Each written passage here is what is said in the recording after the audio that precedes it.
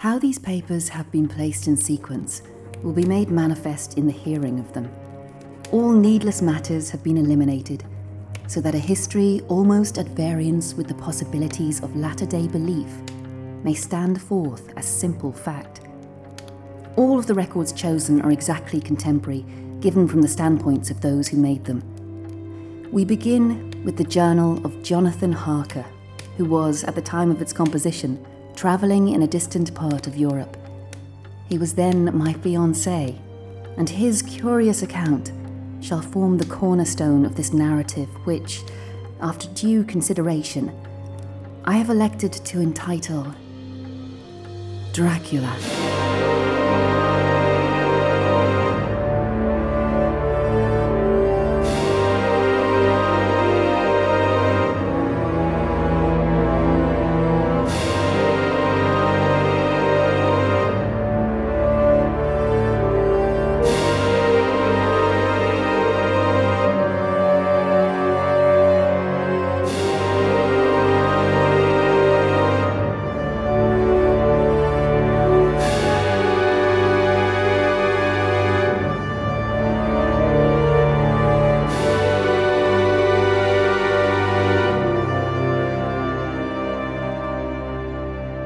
From the Journal of Jonathan Harker, the 3rd of May, 1897.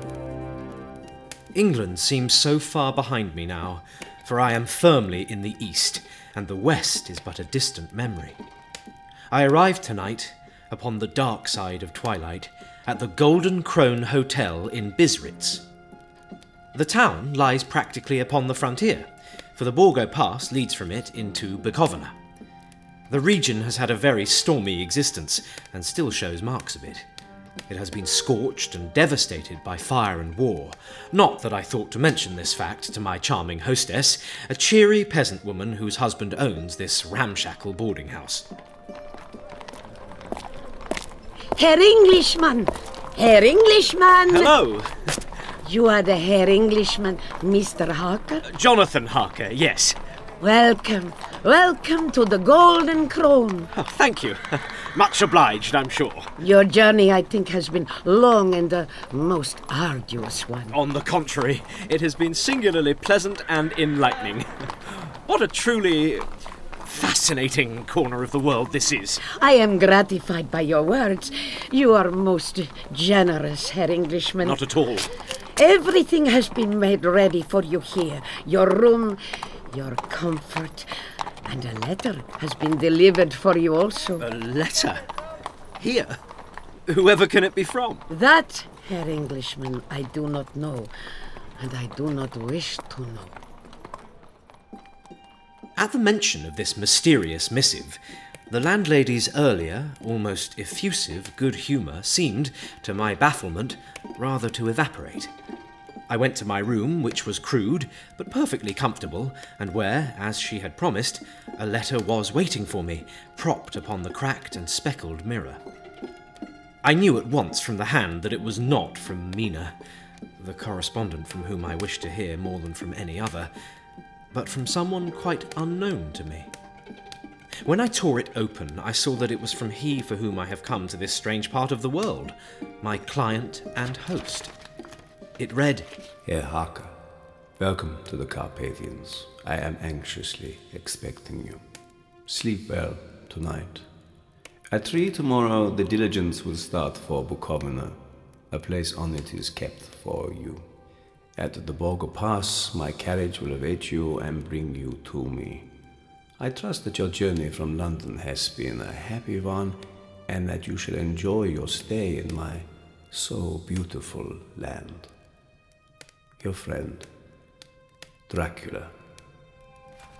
I confess myself rather flattered by this unnecessary piece of hospitality, and find that I am looking forward to meeting this evidently unusual man.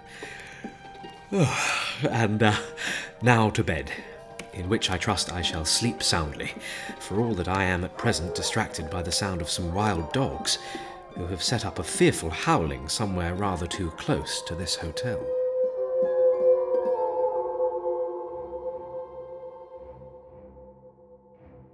The 5th of May.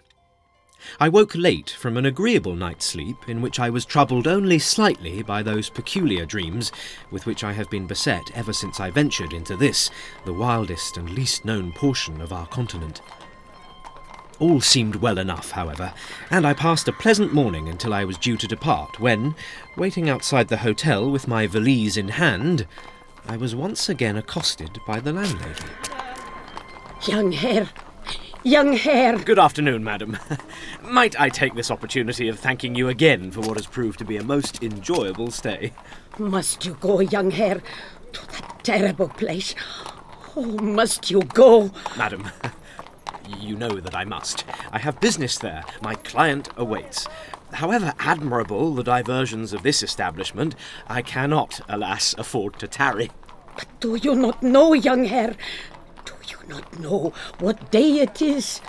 I know the date, but I confess it conveys nothing of any particular significance to me. It is the eve of St. George's Day. And what is that? Do you not know that tonight, when the clock strikes midnight, all the evil things in the world will have full sway? Do you not know where you are going? Do you not know what you are going to? Madam, I know only that I have to visit a client and that he is eager for assistance and my company. There is not, so far as I'm concerned, anything more to comprehend than that. Oh, you poor deluded man. What I thought to myself, but did not relay to the lady, was a line that I had read in a book which I had consulted in the British Library before my departure. A work which claimed that every known superstition in the world had gathered in the horseshoe of the Carpathians, as if forming the centre of some great imaginative whirlpool. I beg you, Herr Harker, do not go. I am reluctant, madam, to be discourteous, but nothing in the world could prohibit me from travelling onwards. Then take this, Herr Englishman. Take this for your own protection. She reached for a crucifix which hung about her neck and passed it to me. I did not know what to do, for as an English churchman, I have been taught to regard such things as idolatrous. Yet it seemed ungracious to refuse a lady meaning so well and in so hysterical a state of mind. You have one who loves you, back in the country of your birth. Well, yes, I suppose I do. My fiancée, Miss Mina Murray. Then wear this in her name, and for her sake. And before I could say any more, she had slipped the rosary about my neck, bowed her head, and all but fled from the scene back to the safety of her hotel. Moments later, the coach arrived, and, not now feeling nearly as easy in my mind as is, I like to think, my custom, I boarded it and continued my journey towards the Count.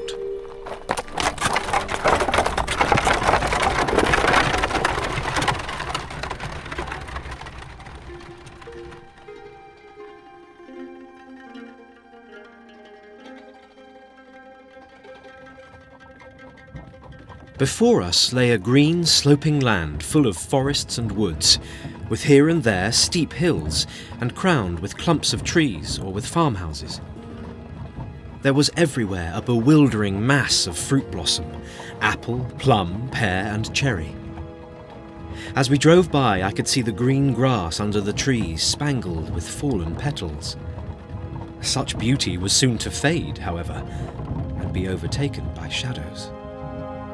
The road was rugged, but we seemed to fly over it with a feverish haste. Beyond the swelling hills rose mighty slopes of forest, up to the lofty sweeps of the Carpathians. As we wound on, the sun began to sink, and the shadows of the evening crept around. Now, by the roadside, I saw many cruciforms, and as we swept by, my companions all crossed themselves. Here and there was a peasant man or woman kneeling before a shrine, who did not even turn as we approached, but seemed in the self-surrender of devotion to have neither eyes nor ears for the outer world. Evening fell. As we ascended through the pass, dark firs stood out against the background of late-lying snow. Sometimes the hills were so steep that, despite our driver's haste, the horses could go but slowly, and so he lashed them, and with wild cries urged them on. Yeah! Yeah! Then, through the darkness, I could see a sort of patch of grey light, as though there were a cleft in the hills. The excitement of the passengers grew greater. The coach rocked on its great leather springs and swayed like a boat tossed on a stormy sea.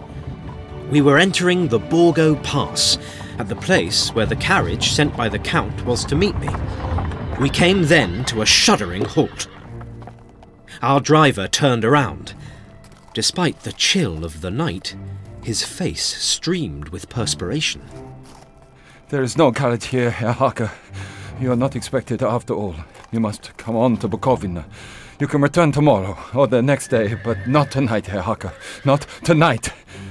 During the delivery of this remarkable speech, the horses began to neigh and snort and plunge wildly. Then, amidst a chorus of screams from my fellow passengers, a caleche with 4 horses drew up beside us.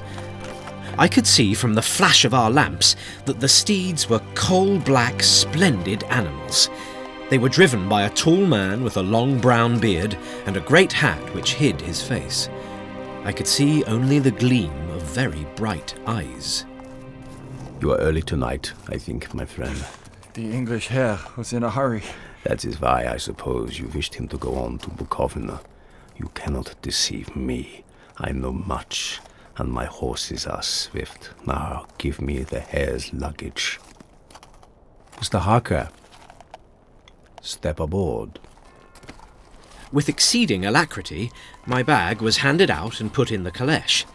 I descended from the old coach and entered the new, the bearded driver helping me with a hand which caught my arm in a grip of steel.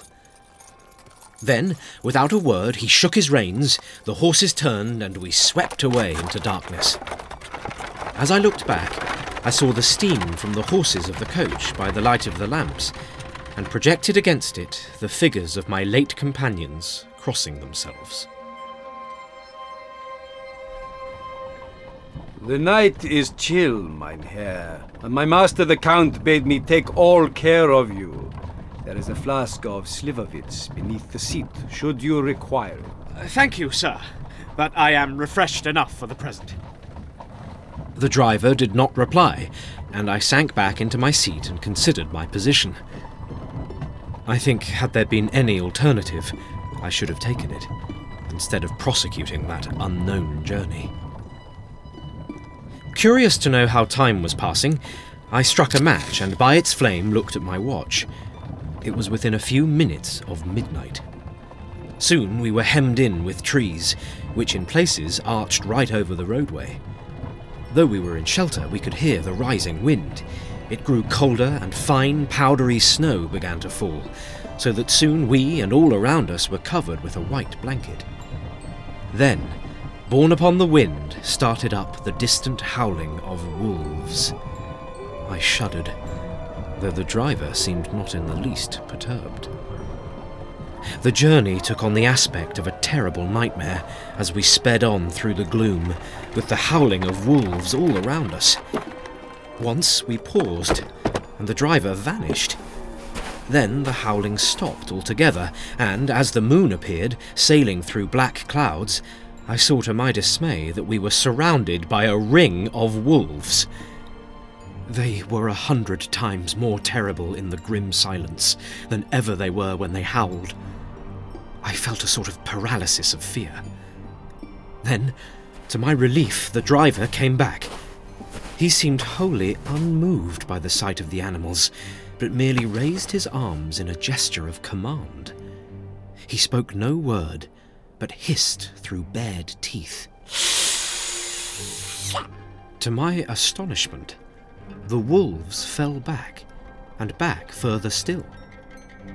A heavy cloud passed across the face of the moon, and we were again in darkness. When I could see once more, the driver was climbing into the caleche, and the wolves had disappeared. We swept on our way, ascending and ascending, until I became conscious of the fact that the driver was in the act of pulling up the horses in the courtyard of a vast, ruined castle, from whose tall windows came no ray of light, and whose broken battlements showed a jagged line against the moonlit sky. The caleche stopped. The driver jumped down and held out his hand to assist me. Again, I could not help but notice his prodigious strength. I stood close to a great door, old and studded with iron nails, set in a projecting doorway of massive stone that was much worn by time.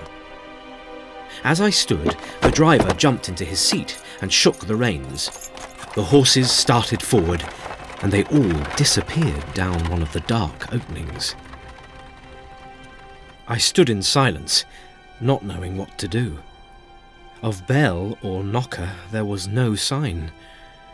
I had begun to feel the hopelessness of my situation sweep over me, when I heard a heavy step approaching behind the great door, and saw the gleam of a coming light.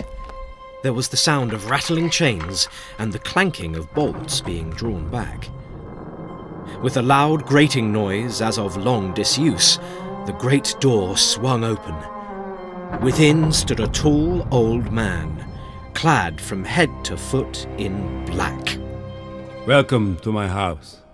Enter freely and of your own will. Come freely, go safely, and leave something of the happiness you bring.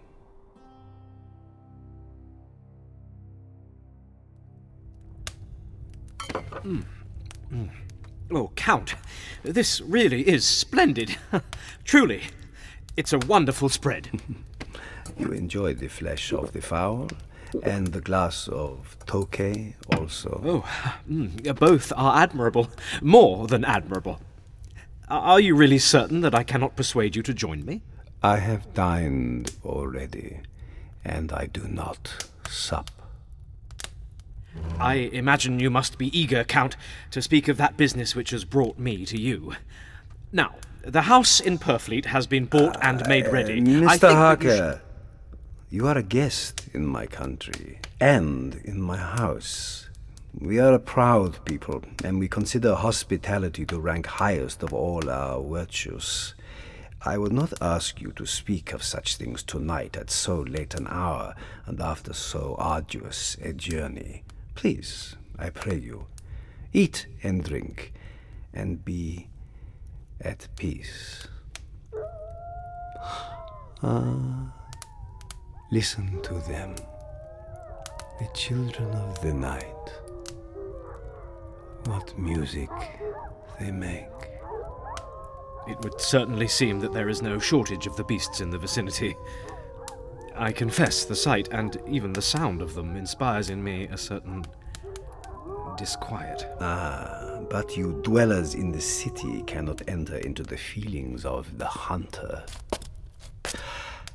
I think I see the first dim streak of the coming dawn. You must be tired. Your room is ready, and tomorrow you must sleep as late as you will. I have to be away till the afternoon. So, slumber and dream. Good night, Mr. Harker.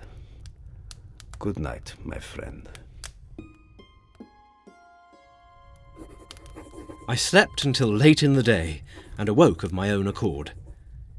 When I had dressed myself, I went into the room where we had supped and found that a cold meal had been laid out for me, with coffee kept hot by the pot being placed on the hearth. There was a card on the table upon which was written, I have to be absent for a while. Do not wait for me. So I set to and enjoyed a hearty meal. When I had done, I looked for a bell so that I might inform the servants, but could not find one. There are certainly odd deficiencies in the house, considering the extraordinary wealth which is all around me. I have not yet seen a single domestic, or heard a sound except the howling of wolves. When I had finished my meal, I looked for something to read. Opening another door, I found a sort of library where, to my great delight, I discovered a vast number of English books, in which I swiftly became engrossed. Mr. Harker. Oh, Count, I am so sorry. Please forgive me. There is no trespass, and there is nothing to forgive. I am glad that you found your way here, for I am sure there is much that shall interest you. These books upon the history and geography and the laws and the political economy of your great nation have given me so many hours of pleasure. Through them I have come to know your England, and to know her is to love her. I long to go through the crowded streets of London, to be in the midst of the whirl and rush of humanity and youth, to share the life of the city, its changes, all that makes it what it is. Yet my spoken English is still poor. In this, my friend, as well as in much else, I look to you for guidance and for expertise. But, Count, you speak English thoroughly. Thank you for your too flattering estimate. All the same, I trust that you shall rest with me here a while, so that by our talking I might better learn the English intonation.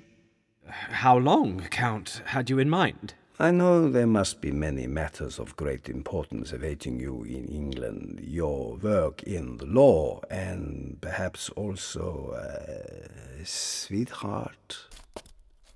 A fiancé, yes. Indeed, indeed. Whoever she may be, she is a most fortunate lady. Now, come, friend Harker, I would hear of that property which you have procured for me. You will sup again? Yes, of course. I must fetch my papers from my room. Naturally, you must. Count. My friend. This library of yours. Might I be permitted to come here whenever I choose? You may go anywhere you wish in the castle, except where the doors are locked. There is reason that all things are as they are, for we are in Transylvania. Our ways are not your ways, and there shall be to you many strange things. Of course, I understand. I would warn you in particular to slumber only in your rooms and not in any other part of the castle. It is old, and it has many memories. And there are bad dreams for those who sleep unwisely.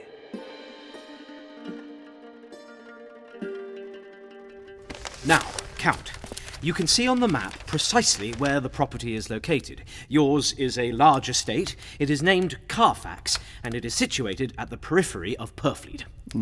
Where is this Purfleet? How close does it lie to the metropolis? It is a suburb of London, around 15 miles east of the city. And the house itself? Tell me of this place which you have chosen. A large, secluded property, surrounded by a high wall, ancient and built of heavy stone. There are a number of outbuildings, including a deconsecrated chapel.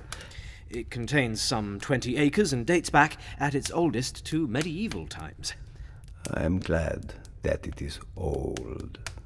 I myself am of an ancient family. It is also, I fear, a trifle gloomy. No matter, for I am not now used to gaiety. My heart, through weary years of mourning over the dead, is no longer attuned to mirth. In that case, Carfax should be ideal. Tell me, do I have neighbors in this Purfleet? Just one, an asylum, close by but hidden behind high walls. You shall hear or see very little of it. An asylum being a place in which the mad are penned. That is so, yes. Your people are too generous to the lunatic and to the idle. Here we would deal with them in far sterner a fashion. Well, no doubt that's true, but we consider ourselves to have grown a little more enlightened concerning such matters in recent years. You are, my friend, naive. But then, that condition is a prerogative of the young. Count, I see from the correspondence that you also wish to arrange for the transport of a number of boxes to England. That is so. 50 boxes to be shipped to my new adopted land. Excellent. A Russian schooner named the Demeter is set to transport them. And I gather that your own gypsy people, the Zagani, will bear them from the castle to the port? That is true. There's also the question of bills of lading. Tell me, Count, purely for the records, what are the contents of these 50 boxes? Later, friend Harker. Later shall all be told, but for now we have spoken of these things for long enough. I have been informed that your supper is prepared. You've been informed, sir? By your servants?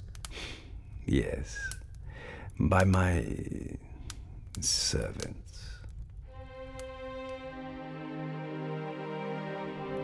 We spoke again, the Count and I, late into the night. As before, he took no food or drink, whilst plying me generously with both. There seemed no limit to the Count's curiosity concerning England, and so frequent and intense were his questions upon the subject that our conversation seemed at times to be closer to an interrogation. The motives for his forthcoming journey to my country remain to me opaque, so much does he seem a man of this place. Yet he appears endlessly fascinated with modernity, quoting extensively from numerous books that he has acquired concerning the newest technology. I am tired as I write these words, and the dawn is almost upon us once again. 7th of May. There is something so strange about this place, and all which is in it, that I cannot but feel uneasy. I wish I was safe out of it, or that I had never come. If there were anyone to talk to, I could bear it, but I am beginning to suspect that there are assuredly no servants here. Save for the Count, I fear that I am myself the only living soul within this place. This morning I slept only a few hours, and feeling that I could not slumber any more, got up.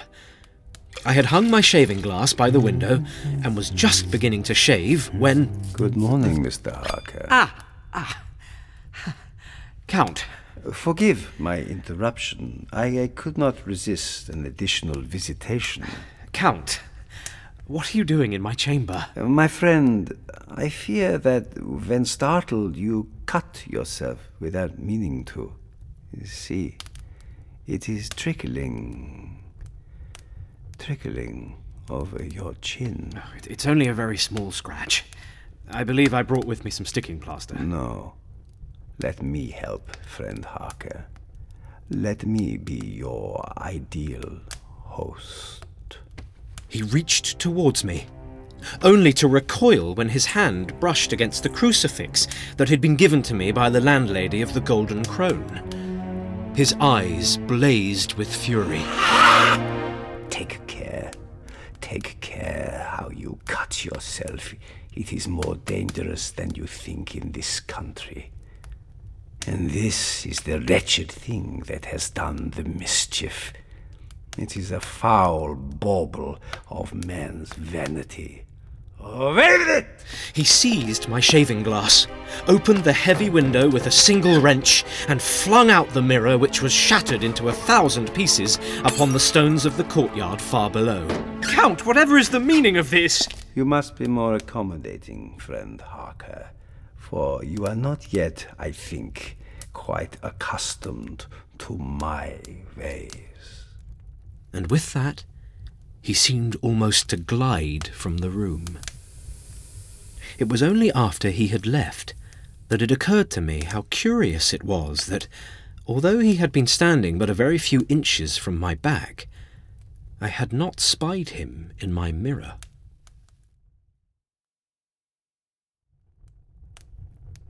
Later, I went into the dining room where breakfast was prepared. Of the Count, there was no sign, and I ate alone. Afterwards, I did a little exploring. I went out on the stairs and found a room looking towards the south. The view was magnificent. The castle is on the very edge of a terrible precipice. As far as the eye can reach is a sea of green treetops, with occasionally a deep rift where there is a chasm. But I am not in any heart to describe beauty, for when I had seen the view, I explored further. Doors, doors, doors everywhere, and all of them locked and bolted. This castle is a veritable prison, and I, a prisoner. And when, after the Battle of Mohacs, we threw off the Hungarian yoke, we of the Dracula blood were amongst their leaders. But those warlike years are over. Blood is too precious a thing in these days of dishonorable peace. You speak so vividly, Count, of the history of your people.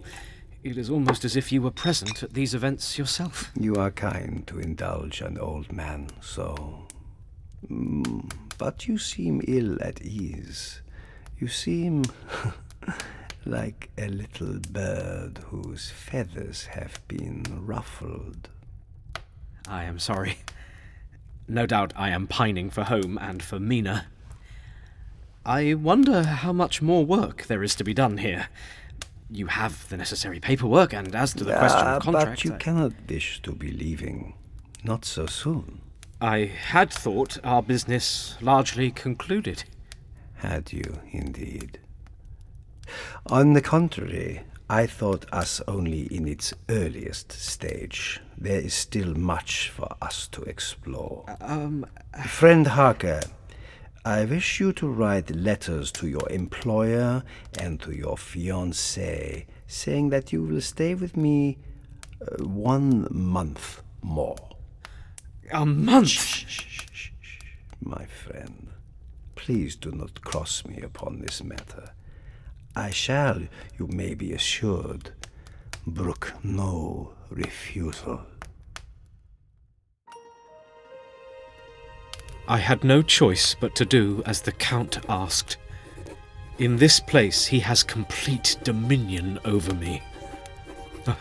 I must not betray myself, but must work in secret to contrive an escape. Matters are worse even than I had feared, for earlier tonight, after our supper had been concluded, I was gazing from my chamber, or more accurately, from my cell, when I saw, a story below me, something moving. It was the Count emerging from his window. To my astonishment, his entire body wriggled through that space, and he proceeded to crawl down the castle wall, like a lizard upon a rock. At first I could not believe my eyes. I thought it some trick of the moonlight, but I kept looking, and I saw that it could be no delusion. What manner of man is this? Or what manner of creature is it in the semblance of man? I feel dread overpowering me. I am in fear, in awful fear, and I am encompassed about with terrors. You may think the emphasis an odd one, but the most terrifying element of the Count's impossible behaviour tonight was the startling fact that he was dressed in those same clothes which I had worn upon the night of my arrival in this damned citadel. 16th of May. How long since I last wrote in this journal? Dear God, to what extremes of madness have I been driven? Time in this place seems somehow to run differently than it does elsewhere. This afternoon I fell asleep in the library, dozing in the sun. I took a child's pleasure in defying the Count's injunction, but I was soon to regret my disobedience, for I awoke to find 3 young women before me, 2 dark, 1 fair. Look at him. How fresh he is. How young, how strong. How like an innocent. He wishes for us to kiss him. He longs for our embrace. He wants intimate knowledge of us. Jonathan.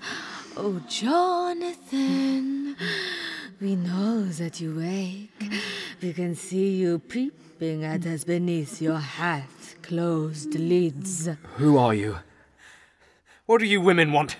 Our names are long since lost to antiquity, to the dust of ages. Our earthly purpose was superseded centuries past. Now we are appetite incarnate. We are pure desire. And what we desire tonight, dear Jonathan, is you. Only you. No. This is surely a dream. Some manner of waking nightmare. Yet you desire us, do you not?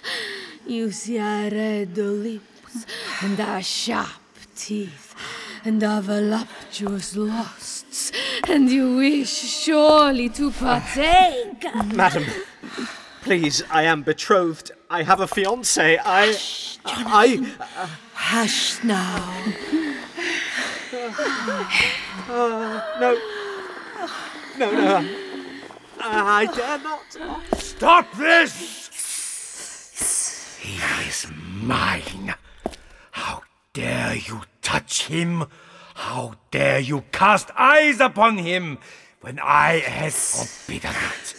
We wished only to play. Only to stroke him. What do you know of such games? You who have never loved.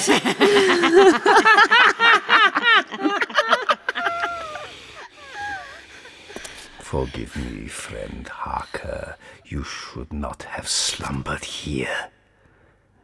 Yet I too can love. I have before, and I shall again. Enough, Count, of your envy. What of us? What are we to have tonight? Here is your repast. Dear God. What is that? What is it that squirms within the folds of your cloak? Feast well, my dears. Eat this in memory of me. No! Please! Let me not be going mad!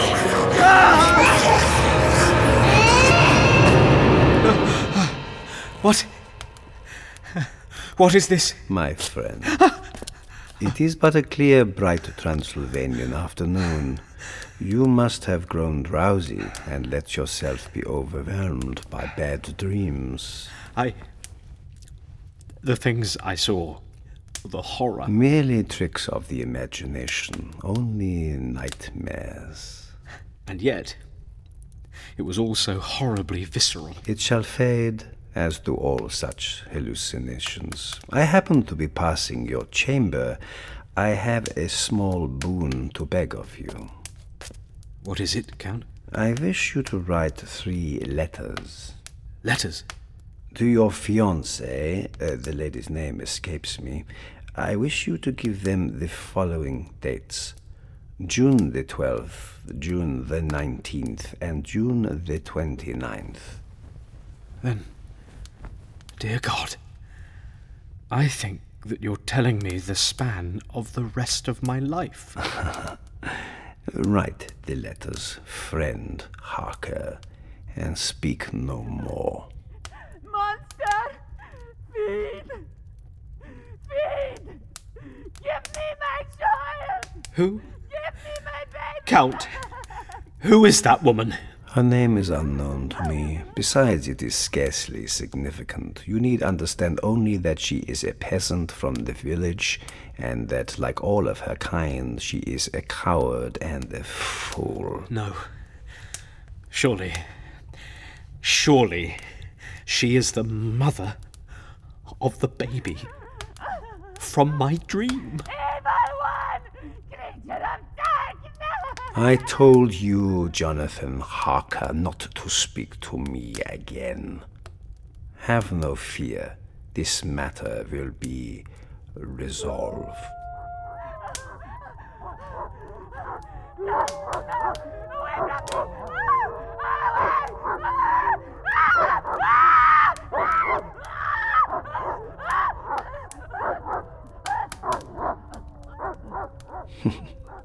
There, as I promised, all has been tidied and made neat.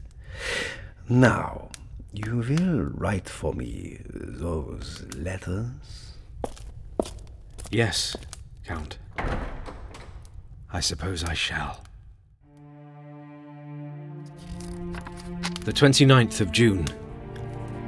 These may be the last words I ever write in this diary. I am far from certain in what manner these last weeks have been passed. I have slept, and I have dreamed, and I have witnessed many strange things. And today, I think, is meant to be the day of my death, for it is the date of my last letter. Earlier, I left my chambers, and, made reckless, I fancy, by the certainty of my imminent extinction, roved once more about the castle, and discovered a dark, tunnel-like passage. At the end of it, I found that I stood in an old ruined chapel, now used as a graveyard. The ground had recently been turned over, and the earth placed in 50 great wooden boxes. In one of them, lying upon a pile of newly dug soil, lay a thing which filled my very soul with horror. There was the Count, but looking as if his youth had been half renewed, for the white hair had been changed to dark iron grey, the cheeks were fuller, and the skin ruby red underneath. He was, I realised, gorged, simply gorged with blood. He lay like a filthy leech, exhausted with his repletion. This, then, was the being that I was helping to transfer to London, where, perhaps for centuries to come, he might satiate his lust. I know not quite what I meant to do, for at that moment his eyes opened and fell upon me with all their blaze of basilisk horror. The effect upon me was instantaneous, and I fear that I fled from the sight. He has yet to follow. I suspect in some fashion that he cannot until it is entirely dark. I must try now to escape. I shall scale the castle wall. I shall find a way free from here. If I fail, then at least God's mercy is better than his, and the walls of this place are steep and high. At their foot a man may sleep as a man. Goodbye, all. Goodbye, dear Mina. It grieves me even now to note that Jonathan was not to write again in his journal for many months, not until a great deal of further tragedy had come to unfold. And so, for now, we must leave his account and examine several other testimonies, namely that of myself, then Miss Mina Murray, an assistant schoolmistress, and that of my poor friend, Miss Lucy Westenra, who, at the time in which my fiancé was undergoing his trials in Transylvania, I was visiting in the apparently more decorous surroundings of the little Yorkshire town of Whitby.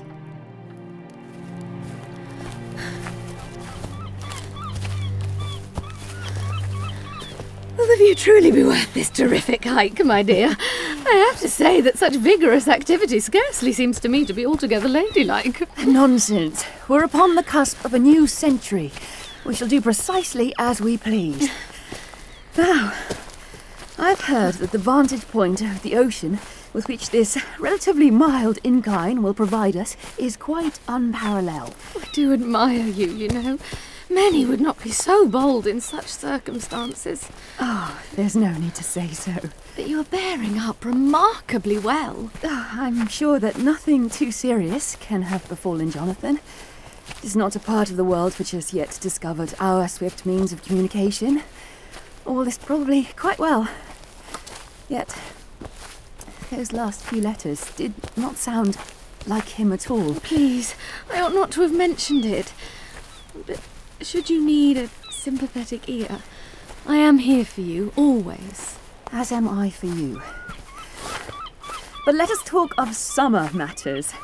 Your dear mother, upon my arrival at the station, hinted in the most delightfully unsubtle fashion that you might shortly have some news for me of a matrimonial nature. Mina, my dear, I have been positively bursting to speak of it, but shall it not distress you, with your own fiancé unaccounted for? Nonsense. Nothing would gladden my heart more than to hear the fullest and most scandalous account of your adventures. It shall distract my thoughts from their more morbid imaginings. Truly, you are an angel. Now, what my mother said is quite true, for I have indeed received a proposal of marriage. How very thrilling! Who is the bold swain in question? In truth, my dear, I have not merely been proposed to once, but 3 separate times by 3 separate men, all upon the very same day. Goodness, you must tell me everything. Who are these gentlemen, and to which, if any, did you grant your hand? Well, now, let me see. The most awkward part of it is that they are all friends. They could hardly be more different, so I suppose I must be one of their common interests. Anyway, the first of them is a doctor named Seward. He is only 29, and he has an immense lunatic asylum near Purfleet, all under his own care. He has a strong jaw and a good forehead. Yet I sense he is not for you. Bless the man. He looked so downcast when I told him that for some considerable time now my heart has belonged to another. I think he wanted to appear at ease, but he kept playing with a lancet in a way which made me nearly scream.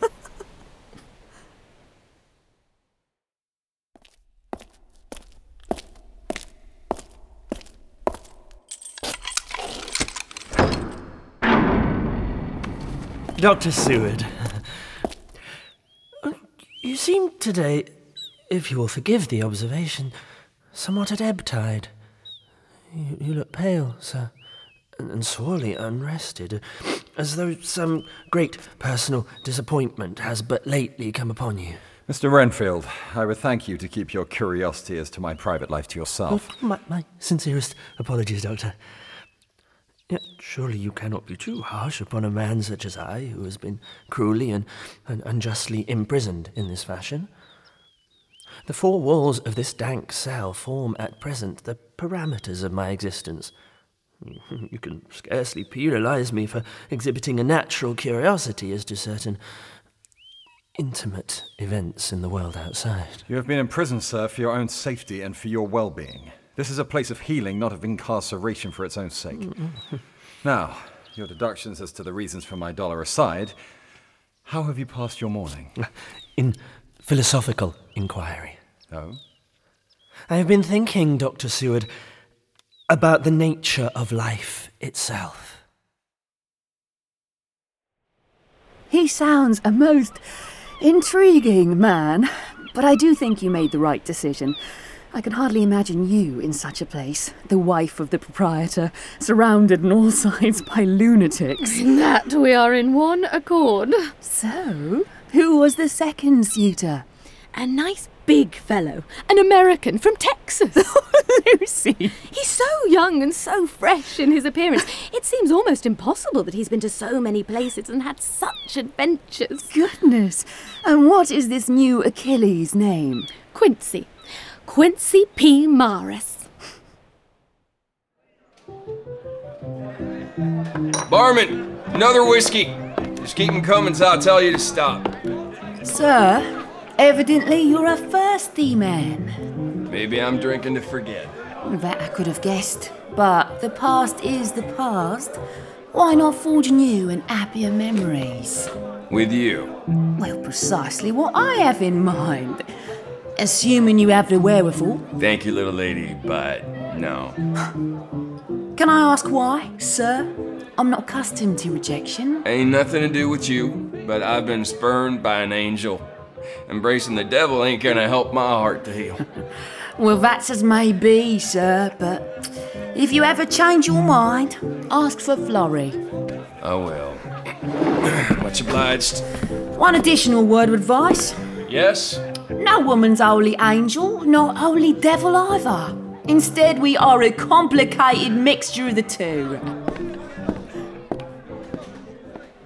Goodness me, whoever your choice was, my dear, he must be remarkable indeed to have outstripped so manly a man. Oh, Mina, do you think me a horrid flirt? Not at all. You can hardly help your innumerable charms and attractions. They are fine men.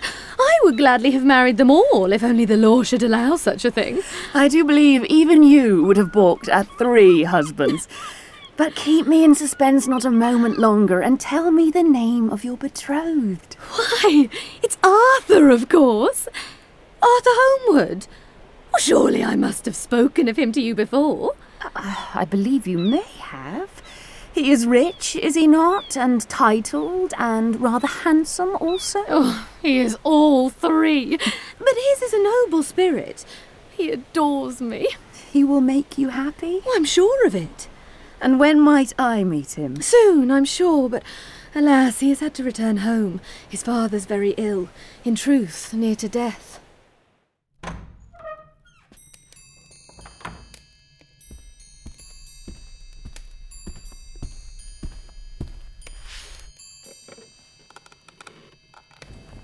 My boy, is that you? There in the shadows? Yes, Father. I've come home. You have? No doubt to watch me die, so that you might seize the crown ere my body has grown cold. Father, I have not the slightest notion how you can say such things. I shall ascribe it to the nature of your illness, and I shall disregard every word. How magnanimous of you, puppy.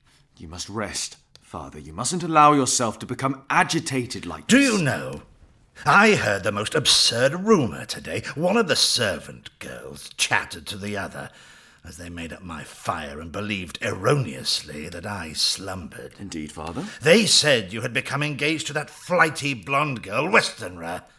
I snorted and startled them, and told them that such a thing was impossible, that no son of mine should ever be so foolish. In truth, Father, that rumour is correct in every detail. Lucy and I are to be married. Foolish boy! Foolish pup! Know this. Hear the wisdom of an old man. All passion dies, all lust is extinguished, and all your youthful lechery shall turn to dust and ashes. Lucy was in forgivably high spirits that afternoon, and although I well understood her girlish delight, I fear I found it a little difficult to join in wholeheartedly.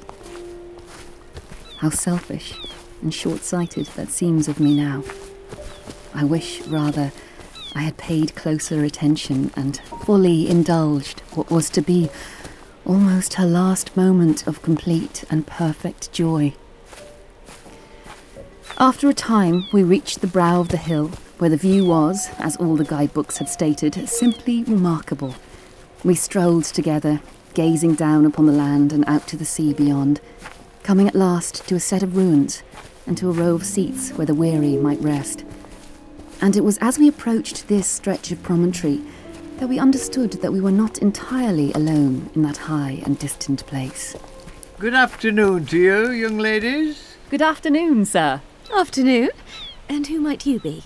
The Swales is the name, miss. And might I say how much livelier the scenery has become with 2 such pretty swans before it. I think your observation a little impertinent, Mr. Swales. But I suppose it would be ruder still not to thank you for it. A cat may look at a king, miss. A cat may look at a king. What are your names, then? I am Miss Mina Murray, and this is my dear friend, Miss Lucy Westenra. Pleasure to make the acquaintance of you both. Tell me, Mr. Swales, what was this place? There is surely evidence of some ruined structure here. This was the old church, miss. Burned down many a year ago. Fit now only for starlings and crows.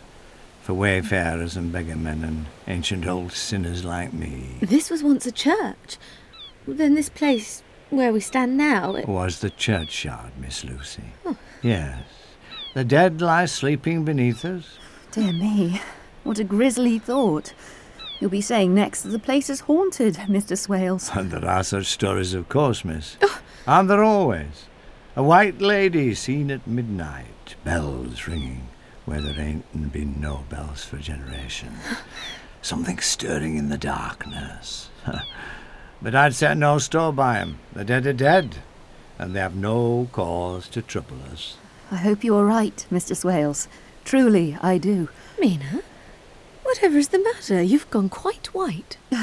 It must have been the walk, the exertion, and my persistent worry. That and... Yes? That and a sudden and inexplicable presentiment that something terrible is about to overwhelm us all. From the phonograph diary of Dr. John Seward, July 24th, 1897. The case of Mr. Renfield grows more interesting by the day.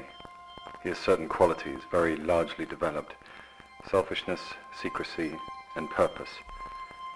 I wish I could get at the object of the latter. He seems to have some settled scheme of his own, but what that may be I do not yet know. His only redeeming quality is a love of animals, though indeed he has such curious turns in it that I sometimes imagine that he is abnormally cruel. His pets are of odd sorts. At first he delighted in catching flies, then he turned his mind to spiders and kept several very big fellows in a box. The flies he fed to the spiders, and the spiders, after a period of almost a week, he took to feeding to sparrows, which he was somehow able to attract to the bars of his cell. Today, the matter took a still stranger turn. 2 visitations, Dr. Seward. Truly, I am honoured. Earlier, you said you had been pondering the meaning of life. I did. And have you reached any conclusions? Only that there is no meaning. Unless that meaning's a joke. You seem a little bitter, Mr. Renfield. Merely rational. For despite your cruel diagnosis, I am, in truth, a rational man. I see how life works, and I see my place within it. Is that why you collected the flies, and then the spiders, and then the birds? Are you trying to identify some order of predation? Doctor, you see an aspect of the truth. In time, you shall see the whole of the design. Indeed. Now, where are your creatures? You seem quite alone in here. The spiders ate the flies, the birds ate the spiders, and I, Dr. Seward, dined well tonight whilst you nursed your shattered heart. I dined on meat and feathers. Dear God. And now I have a favour to ask of you. You think yourself in any position to do that? Bring me a cat, Doctor. Oh my, but there's nothing I should not do to get my hands upon a nice, sleek, juicy cat. Mr. Swales. Miss Mina. How are you today? Still, I fear, a little troubled in my mind. I see that. And Miss Lucy? Oh, quite the opposite. All sunshine and anticipation. She is a warm-natured girl. She is. And you, Mr. Swales? How are you faring? You seem a little sombre. I'm old, Miss Mina. Me bones ache. If that is true, I can assure you that you show not the least sign of it. You're trying to flatter me. Yes, I suppose I am. There's something in the atmosphere. You sense it? A stirring. The approach of a storm and something else. You see out there, against the horizon, the ship? Oh dear me, yes. I do see it now. What is she, a schooner? Russian, by the look of her. But see how she's moving. tacking wildly from side to side, heading for the rocks. What extraordinary motion. Whatever can be the cause, do you think? It is as if no one's behind the wheel at all. Or at least, no one living. A momentary lapse, surely. The captain will rectify matters. I've been watching her for hours. It's growing worse, but the ship's drawing ever closer.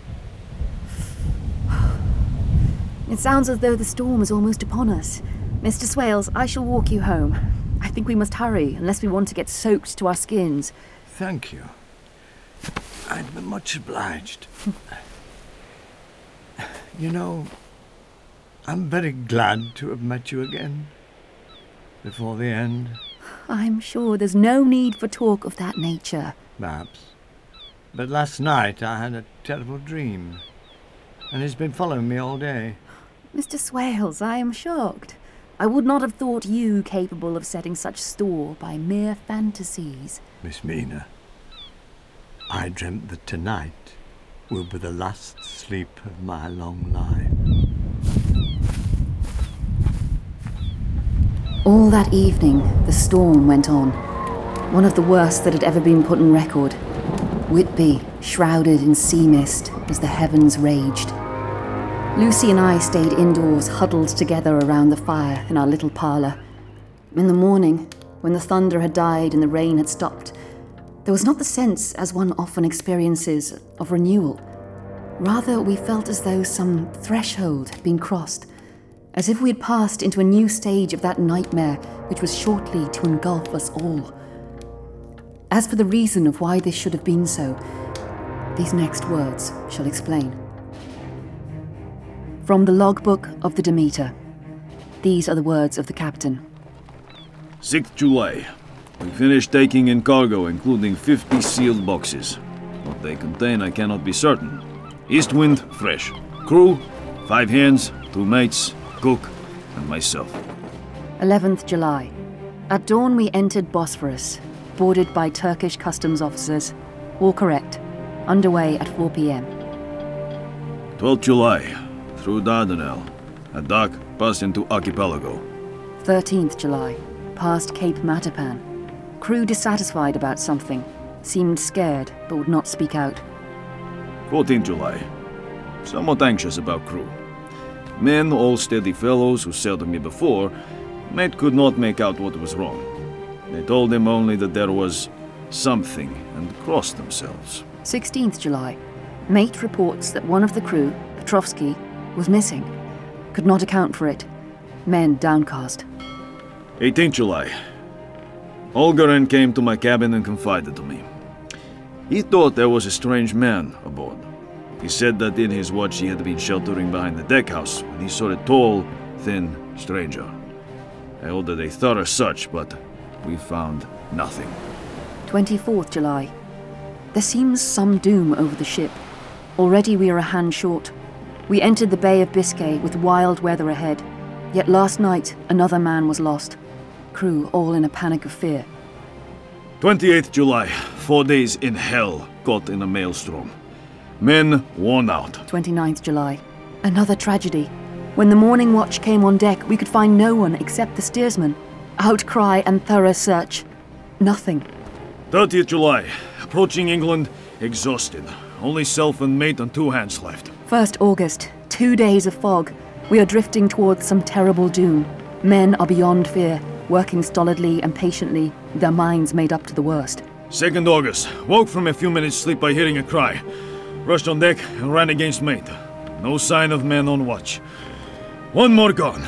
Lord help us. 3rd August. At midnight I went to relieve the man at the wheel, but when I got to it I found no one there.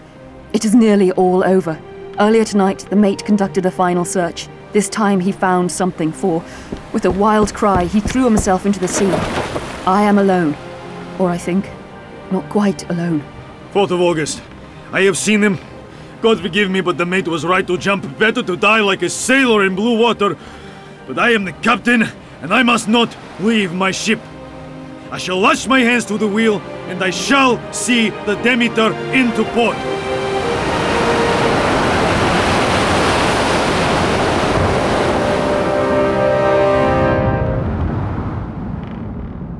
I shadows! Reveal yourself! Captain, my friend, I thought it time we were formally introduced before we reached the finish of it. What are you? You devil! And you have slaughtered all of my men! Your crew have provided good sustenance, for which you have my thanks. I showed them as much mercy as I could. Oh, you know nothing of mercy, demon! Fiend! In truth, I know a good deal more of that emotion than you might now choose to believe. I think I shall explore it further when we arrive in my new home. What business have you in England? I have been old for long enough. It is time now to be young once more. And where better to enjoy my second youth than in this greatest nation of the new age. I shall be as once I was, and I shall drink deep of all the pleasures of the coming century. Whereas you, Captain, you shall feed the worms. No! No, keep back! You keep back! No! Ah! Ah! Ah!